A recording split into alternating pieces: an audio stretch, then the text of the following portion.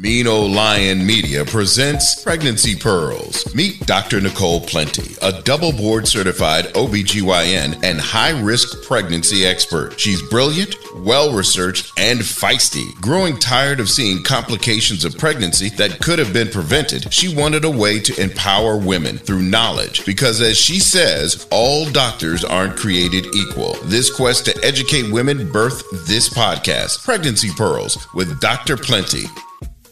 Thanks for listening to Pregnancy Pearls Podcast with me, Dr. Nicole Plenty. Today, we're going to talk a little bit about our vaginas and how they should be treated.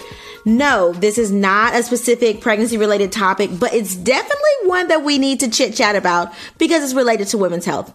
So last week, I had a preconception consult or a patient that comes in for pregnancy planning, as well as another patient who was pregnant.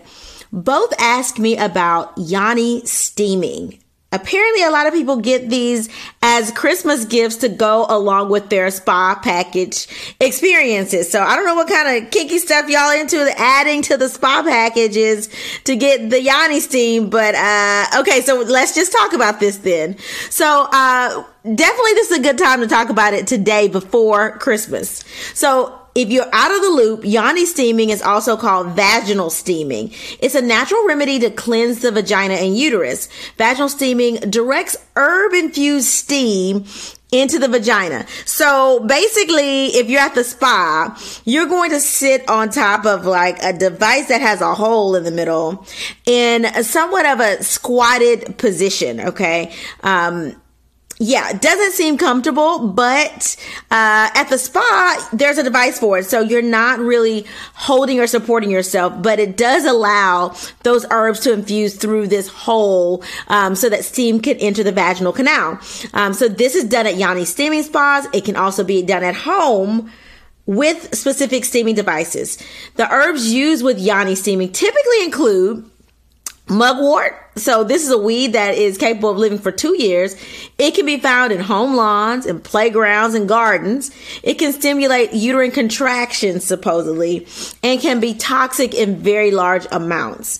It also contains wormwood, which is used mostly as tea, but it's also used primarily for treatment of liver and gallbladder diseases, as well as stomach ailments to expel intestinal worms. And then the rest of the ingredients you probably have already heard about. So chamomile, like the chamomile tea to relax you, calendula, basil, and oregano. So pretty much you can make, anything that's in your garden plus spaghetti, I guess, would be in these herbs. So although there's no technical proof, it's thought to help regulate the menstrual cycle and relieve menstrual pain, cramping, and bloating. So I see why people try this, especially if you have problems with your cycles. Some reasons that people may also get vaginal steaming is for stress relief. This is one of the biggest indications for Yoni Steaming, and it's advertised as so in terms of stress relief, depression, treatment for depression, infections, infertility, headaches, digestive issues, and generalized pain. Now, as an OBGYN and a high-risk pregnancy physician, I can confidently say that there's absolutely no evidence to support any of that, okay, or the treatment of these conditions with Yoni Steaming. Now, I'm not saying not to get it outside of pregnancy. If you just want to try something different, I get it. But it's much like the popularity of douching in the 90s. Like, there's no benefit, and it can actually alter your normal vaginal flora. So you got to proceed with caution there. Things to keep in mind if you are just wanting to try it. One, the vagina is sensitive, and it should be treated as such, okay? The mucosa or the lining of the vagina is thin, okay? Steam that's too hot can actually burn the vajayjay, okay? This can lead to blisters. It can lead to pain, irritation. And as the vagina heals, if you do experience burn, it can cause you to have some uncomfortable itching. So people go get their Yoni Steam and then come back to me the next week thinking they have a yeast infection. No, boo-boo. You have just burnt your vagina. Okay, so you have to proceed with caution. And that's why if you do try it, I would not have your first experience trying it at home. Like, go to the spa with somebody that knows what they're doing if you're going to be somebody that sort of dibs and dabs in these experimental things. Next, vaginal steaming might actually increase your risk of vaginal infection by altering your natural vaginal flora. So the vagina has a certain amount of yeast and it has a certain amount of bacteria. Okay, so like back in the day when your mom used to douche, okay, because I know we're not douching because we're old enough to know that you shouldn't be douching. Okay, but when she used to douche, that would try to clean the vagina. Okay. Steaming also is a way to try to steam the vagina because that heat can kill off a lot of stuff, okay? But if you kill too much yeast, then you have an override of bacteria, and that's called bacterial vaginosis, which can lead to an uncomfortable discharge that is frothy, thin, copious, and also can have an odor, okay? If you kill too much bacteria, then you leave a lot of yeast, and then you have a yeast infection, which is the thick, white, clunky discharge. Neither one of those are STDs, okay? And so they're really not truly infections, but it's just an imbalance of your natural vaginal flora. So your vagina, you really need to leave it alone, right? It does what it needs to do. And you really shouldn't be doing a whole bunch to try to like get it extra clean. It's supposed to have vaginal bacteria. It's supposed to have vaginal yeast. Don't disrupt that. The other thing that can throw off your flora, which is sort of kind of off topic, all those those scented bath bombs and that Bath and Body Works, like all those scented products, that can throw off your vaginal flora as well. So make sure you get some pH tested soaps for the vaginal area if you're somebody that gets easily irritated. And then last, the vagina is self-cleansing. So some of y'all want your vaginas to smell like potpourri. Well, it's not supposed to smell like potpourri. That's not what the vagina is supposed to smell like. Your vagina really isn't supposed to smell like nothing, okay? You have a natural body odor, and the way your body smells when you get into the shower, if you use unscented soap, you're clean. You don't smell like anything. Your natural body odor should smell how you smell is if you use unscented soap, okay? And you rinsed your body after you've lathered with unscented soap. It should smell like nothing, okay? If you smell your skin after you've used that Dove sensitive soap, it doesn't smell like anything. Your vagina should also smell like that, like water that's rinsed right off of your body. Shouldn't smell like anything, okay? Now, people come to me all the time about odors, so let's talk about that. If you sweat, guess what will happen to the odor of the vagina? It's going to smell like sweat, okay? The mons, which is the hair covered area of the pubic area, and the labia, which are the lips that cover and protect the vagina, have hair glands, and hair glands have sweat glands, okay? Those follicles at the base of them have these little, glands that supply them, almost like a plant that needs like soil and water. Same thing with the mons. It supplies those nutrients to the base of those hairs to cause them to grow. So you can sweat. And if you sweat and you are somebody that, doesn't have, you're not spraying any antiperspirants down there, then you can sweat so your vagina can have a smell, okay? That's okay. That's just a matter of hygiene, like getting in the shower, okay? Keeping up nice, good personal hygiene is the way to keep the vagina fresh. Okay. Now, I also don't agree with spraying a whole bunch of stuff. So back in the day, people used to put powder in their underwear, and they used to also spray a splash of like perfume down there. Like, don't do that. Like, that is going to mess up your vaginal flora, and it will cause you to have either yeast infection or bacterial vaginosis. Like, nothing needs to be sprayed down there that's not specifically made for the vagina. Okay. Now we have things that are specifically made as antiperspirants for the vaginal area. So use one of those if you're worried about the actual scent of the vagina. But realistically, let the vagina have its own smell. Just as long as you're like literally bathing and keeping up your hygiene every day, that's all you need. Okay. Now, if you have a fishy odor, then that could be a problem that needs to be treated, right? So that could be either bacterial vaginosis, which means that the bacteria has overridden the yeast that you have in the vagina. That can have a fishy odor. You can't wash that away. Like, people want to soak in the tub and things like that. No. You need to be treated with antibiotics, or at least there's still vaginal antibiotics. You need to be treated with basically Flagyl to treat bacterial vaginosis. So you need to go to your doctor. They need to make sure that you don't have, they test you for this. And the way we look for this is we take a slide, we put a Q-tip in the vagina, we do a vaginal smear, and we can actually see things under the microscope, okay? So we can see cells that come out of the vagina, which are epithelial cells. And if they have little bacteria all around them, then we know that that's bacteria vaginosis. If we see yeast, which look like little rods under the microscope, then that's a yeast infection. If we see little swarming things, then that's trichomonas.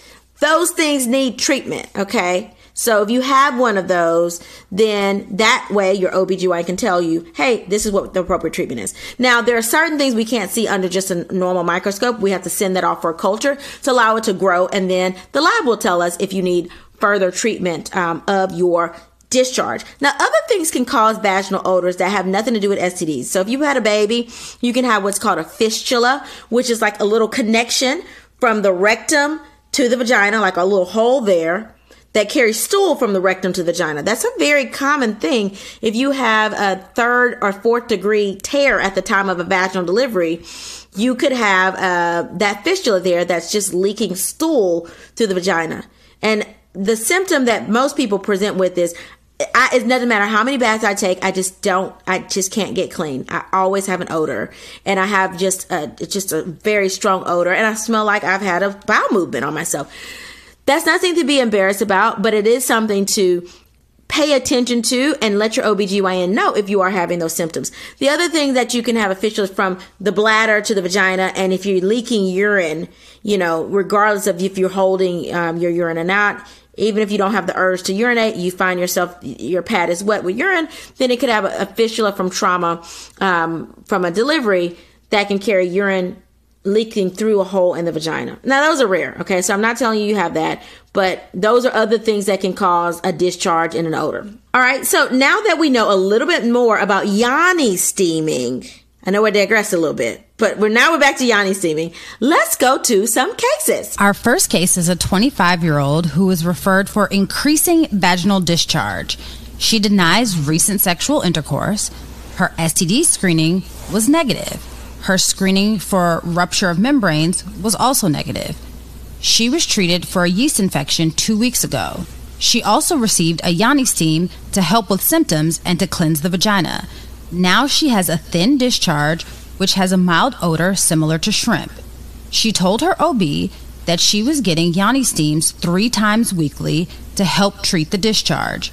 Her OBGYN sent her to you for further consultation and your recommendation regarding Yoni steaming. All right, so just to recap, this person has to be pregnant because they ruled out rupture of membranes or her water breaking. And so we know that the discharge is not due to her water breaking. This is really important to rule out because a lot of people have a discharge and they may think that their water is breaking or that they've urinated on themselves. And the way we rule that out is to do a speculum exam. Basically the same exam you would have to get a pap smear, meaning we put the speculum in and look at the vagina, look at the cervix, which is the opening of the uterus, to see if we see fluid leaking through. And then we do a swab to actually specifically test for amniotic fluid. So it seems like they've done that already. That would have been my first steps also if somebody had a copious amount of vaginal discharge. Now, the thing that's alarming here is that she gets Yoni steaming 3 times a week for treatment of this discharge. That's a little excessive. Like, even if you're experimenting, this is a little excessive. But one, Yoni steaming shouldn't be used in pregnancy. Like we said before, there are certain mugwort that has been shown to cause uterine contractions. We don't know if it's enough to cause you to go into preterm labor, but it is enough to cause you to have uterine contractions, and we don't want to risk that, right? So that's one reason why you shouldn't get Yoni steaming in pregnancy at all. But because you're treating this because you had a odor similar to shrimp, to me that means it's fishy. Okay. Different people interpret those odors different ways. But to me, if your odor smells anything like any type of seafood, I'm trying to rule out bacteria vaginosis as much as I can quickly. Okay. And so what I would do in this circumstance is to do a wet prep, like we said before, which is do a vaginal smear, put that, smear that on a slide, look under the microscope to see if we actually see bacterial clue cells or bacteria around the cells that line the vagina. Okay. If you do, you need to be treated with Flagyl. Okay. If you don't, we need to send that off for a culture. But Yoni steaming, like I said before, can alter your normal bacterial flora or vaginal flora. So we don't want you to get Yoni Steaming to treat a discharge in odor, because that could actually be making things a lot worse. It's cleansing and killing off a certain amount of yeast that you don't need killed off. So now you have an imbalance and you have this odor, probably because you have bacterial vaginosis. So I would recommend that you avoid Yoni Steaming during pregnancy at all. Like, you should not be getting that done during pregnancy, but you're somebody that has proven that Yoni Steaming can alter the flora and cause you to have some symptoms. So I would tell you to avoid that at all costs. Now, the other piece is Yoni Steaming 3 times a week. I mean, you could really be irritating the vagina. That could lead to issues with having orgasms and sensations and nerve endings in the vagina. So I would avoid that even if you're not pregnant for that reason, especially not that many times a week. That seems a bit excessive. So my recommendation and the case pearl would be Yoni Steaming should be avoided for treatment of infection, period. Okay. You need to get tested and then treated from there and exclude the Yoni Steaming in your treatment regimen. Okay, what's our second case? Our second case is a 31-year-old who is 12 weeks pregnant with her second pregnancy. She states that for her first pregnancy, she received Yoni Steaming every 2 to 3 weeks because it was recommended by her friend to help with the discomforts of pregnancy. She had her first pregnancy at 34 weeks. Her OBGYN advised her against this during this pregnancy because it likely caused preterm delivery. She was referred for consultation regarding a history of preterm delivery and recommendations regarding Yoni Steaming in pregnancy. Discomforts of pregnancy are real, right? So the first trimester, you will have cramping because your uterus is used to being flat like a pancake. And as the baby grows and the gestational sac increases in size, that will open up that cavity. So you can have some cramping. Once you move into the second trimester, you will have those ligaments that usually anchor the uterus down to the pelvis. They're stretching to keep up with the growth of the uterus. So you will feel stretching. So for example, somebody came in my office and said, "Oh my God, Dr. Plenty, I have pain on my left side." And then the next week they had pain on the right side. I mean, that's completely normal because those ligaments are literally stretching to keep up with the growth of the uterus. Now, things that you can do to help with discomforts of pregnancy. One, make sure you're very well hydrated. We know that the uterus is just a big muscle, right? And if you're dehydrated, just like working out, you can get muscle spasms. Same thing with the uterus. It can get spasms and cramping and things like that. So you want to make sure you're as hydrated as you possibly can be during pregnancy to help alleviate some of that. 2, you can take Tylenol and Benadryl to help relax the uterus and also to help you get some sleep. But Yoni Steaming is not something that I would recommend doing. 1, the vagina is a continuation into the uterus, right? So the top of the vagina, you have the cervix, which is the opening of the uterus. You don't want anything to, steam through the cervix. Now, the amniotic sac or the amniotic cavity is considered a sterile environment, but you don't want to do anything to raise the temperature of the inside of your uterus. That's why we tell you that you can't use hot tubs in pregnancy because the temperature of a hot tub is too hot for a developing baby. I understand that Yoni Steaming is like short-lived. It's not like you're submerging yourself, but you still are literally opening yourself up to higher temperatures. So we don't want to do that. And we definitely don't want anything that's herb infused going into the vagina and potentially through the cervix.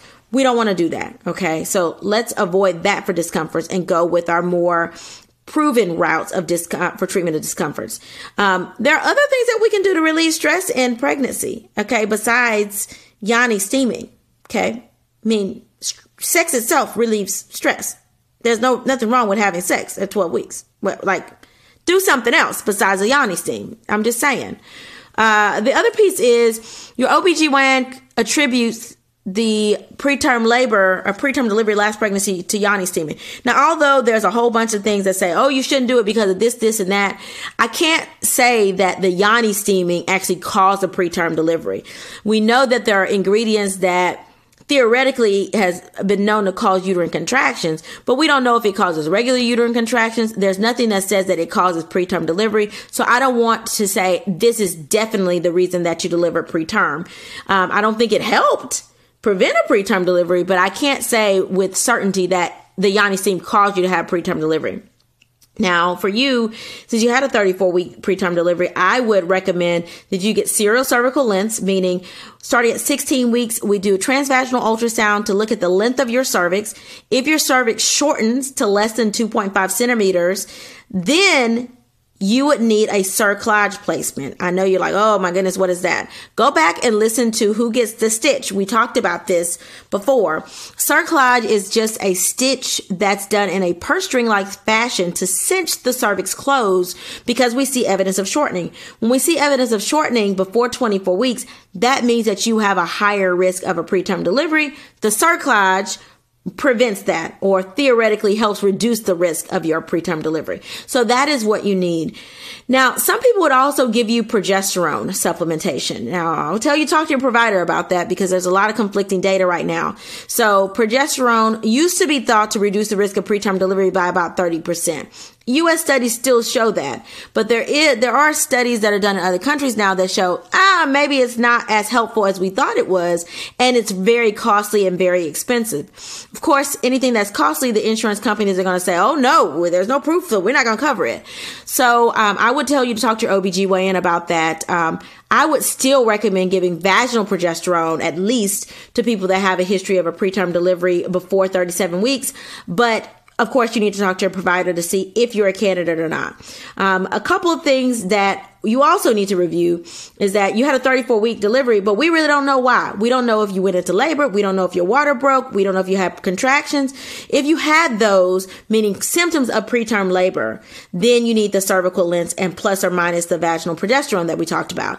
But if you had an abruption, meaning the placenta separated from the inside wall of the uterus and you had heavy bleeding, if you had high blood pressure and they had to deliver you because you were in danger, if you had something actually wrong with your baby, like your baby was super small and they told you your baby was going to pass away because the blood flow was abnormal through the cord, that's a reason that they had to make you deliver.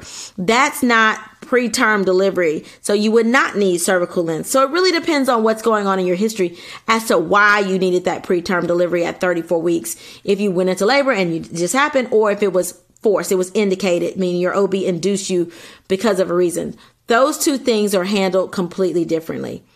The thing that's consistent is in both of those situations, the Yoni Steam would not be recommended with this pregnancy. Okay. So the case pearl for this case is, although it is not known whether Yoni Steaming increases preterm labor, it is not recommended since some ingredients can theoretically cause uterine contractions. All right, medical intern, what is our emailed question for today? This one says, Dr. Plenty, I've read articles about Yoni Steaming and how there's no evidence of its benefit. My husband says my vagina sometimes smells like sweat. I was tested for STDs and was negative. He doesn't really seem to complain. I was surprised that he said that when I asked him what it smelled like. Besides Yoni Steaming, what else can I do to clean my vagina? Why are y'all asking your husbands what your vagina smell like? Like, why? I mean, if he's not complaining, if your sex life is good, it really doesn't matter what it smells like if he's not complaining. If you're not smelling yourself, then that means that you don't have, an odor. I would say maintain normal hygiene, okay? Take a shower before you have sex. Okay, if your husband is complaining. But I mean, to me, sweat isn't necessarily like a bad smell. I guess if it's sweat under your underarm, that would be a bad smell. But like just sweat on your body to me is not really that bad of a smell. But I would say, make sure that you are, getting in the shower before you have any sexual intercourse, if that seems to be a problem. I don't think that you should do anything more than that. Make sure you're getting, it seems like you have gotten checked out. Your STD test was negative. So usually when you have STD testing, we will do a pelvic exam. Your OB would have told you if there was an odor that needed to be tested further during the time of your testing, like bacterial vaginosis, they would have treated you for that. And so I think this is just the natural smell of your vagina. Like I say, the vagina is not supposed to smell like potpourri. the vagina is supposed to have a very natural smell. I mean, that's not, to me, a bad thing. If you're worried about the sweating down there, then one, you could do things like wax, so you don't have as much hair. Okay. I am not really a big proponent for an advocate for shaving, because I feel like that can cause ingrown hairs and that can cause a world of problems in itself. That's just me. I would prefer you to wax if you're going to keep your hair low, over shaving. But if you do shave, making sure that you are cleaning the mons, or the area that has hair on the private area, cleaning that thoroughly, and then shaving and making sure you're exfoliating the next day, to make sure you don't get any ingrown hairs, is going to be pretty crucial, because I get a lot of people that end up with, labial abscesses and Bartholin gland cysts because they have ingrown hairs, and this because they're shaving and they're causing too much trauma to that area. So that's why I'm saying you really have to keep, good hygiene, exfoliate to make sure you don't have any ingrown hairs, pull any ingrown hairs if you have them, but keep your hair low, by shaving or waxing if you're worried about sweating in that area. And like I said, you can use some unscented antiperspirant vaginal sprays. If you want a little scent down there, there's like Summer's Eve vaginal spray, which is, pH tested and specifically for the vaginal area. You can use that. But I wouldn't put any perfumes or powders or anything like that down there. I don't advocate for douching. I don't advocate for anything more than maybe submerging yourself in the tub. And if you do take baths, you should never stay in the tub like more than 20 minutes. I know that people don't understand that. They don't know that. They're like, oh, I'm going to take an hour bath.